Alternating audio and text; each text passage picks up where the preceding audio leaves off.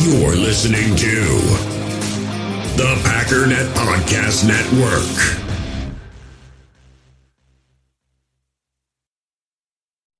This episode is brought to you by Shopify. Whether you're selling a little or a lot, Shopify helps you do your thing, however you cha-ching. From the launch your online shop stage, all the way to the we just hit 1 million orders stage. No matter what stage you're in, Shopify's there to help you grow. Sign up for a $1 per month trial period at shopify.com/special offer, all lowercase. That's shopify.com/special offer. It's time to talk about the Green Bay Packers.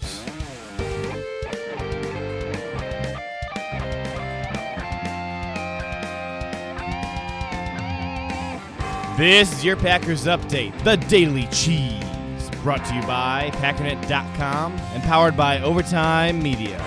The Daily Cheese is a collaboration with the Packernet Podcast, hosted by Ryan Schlip, the Pack Daddy, and I'm your host, JJ Leahy.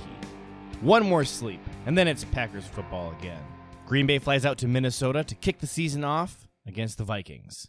LaFleur said the team is flying out 2 hours later than they normally would today. Otherwise, guys would just have to sit around at the hotel even longer. Restrictions are very tight due to COVID. Roster moves. Linebackers Chris Barnes and Tipikalea are both being promoted, as is fullback John Lovett. If you've been keeping track at home, the Packers had 52 players on their roster. How can they promote 3 guys, you ask? Well, this is part of the new temporary COVID practice squad rules. You can temporarily promote 2 guys from the practice squad just during a game. I believe it's called elevating. You can only elevate each player a maximum of 2 times per year. Afterwards, they need to actually take up a real active or inactive roster spot. And part of that actually comes down to player fairness.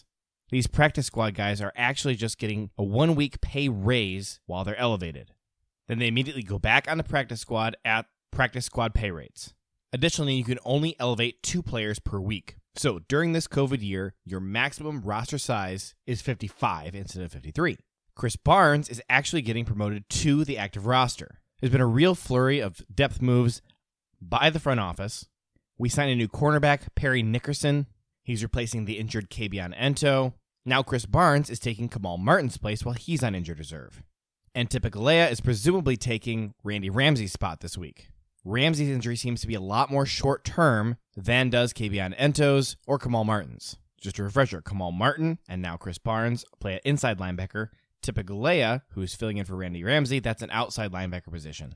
Another clarification, because social media seems to have missed this, Robert Foster, who we picked up from the Bills, is not on the active roster. He's a practice squad guy. He's not going to be playing this week, period. Now, the third guy, John Lovett. Remember, he's a fullback. Really, he's an H-back. He plays a lot of hybrid tight end fullback stuff. He actually played quarterback at Stanford, and he was a tight end for the Chiefs last year. We picked him up, turned him into a fullback. However, he spent a lot of time practicing with our tight ends. A lot of people are really excited about John Lovett. I'm not really sure how much he brings to the table. A lot of fans really think that what the Saints do with Taysom Hill is really cool. I don't. I've never seen a Taysom Hill play that I thought was cool or made any sense. He never throws any passes. He comes in, pretends he's going to throw the ball, and then he runs with it. Why defenses bite on that, I will never know. That's also not the kind of thing the Packers ever do. What did excite me about John Lovett is that the 49ers were also very interested. They also put a claim on John Lovett. We had waiver priority over them, so we got him first. The 49ers have a lot more talent at tight end and fullback, so if they are interested in John Lovett, that makes me interested in him too. It does seem very likely that he will be active tomorrow for the game against the Vikings.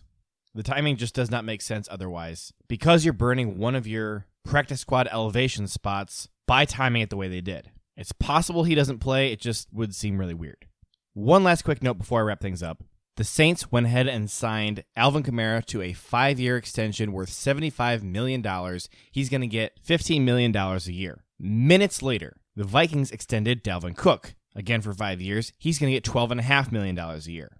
Now, I believe I've talked about the ramifications for Aaron Jones' contract extension twice in my last 10 Daily Cheese episodes.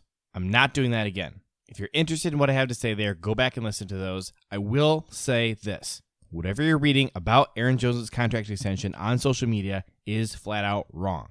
He was asked again this week about his contract. He made the same comment he's been making since April, that his agent is working on it. He's not really concerned. His focus is on playing football. That has been taken enormously out of context. Everybody is saying that they fully expect a deal to be signed within the coming weeks. That is based on hopes and dreams. I can promise you that. I have done a lot of digging. If there was any actual updates on this, I would absolutely tell you right here on this podcast.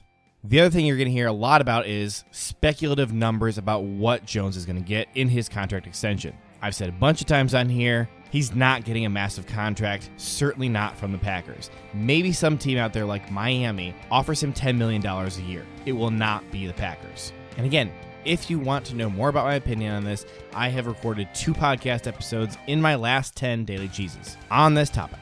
I'm really excited for tomorrow. I fully expect the Packers to win, no doubt in my mind at all.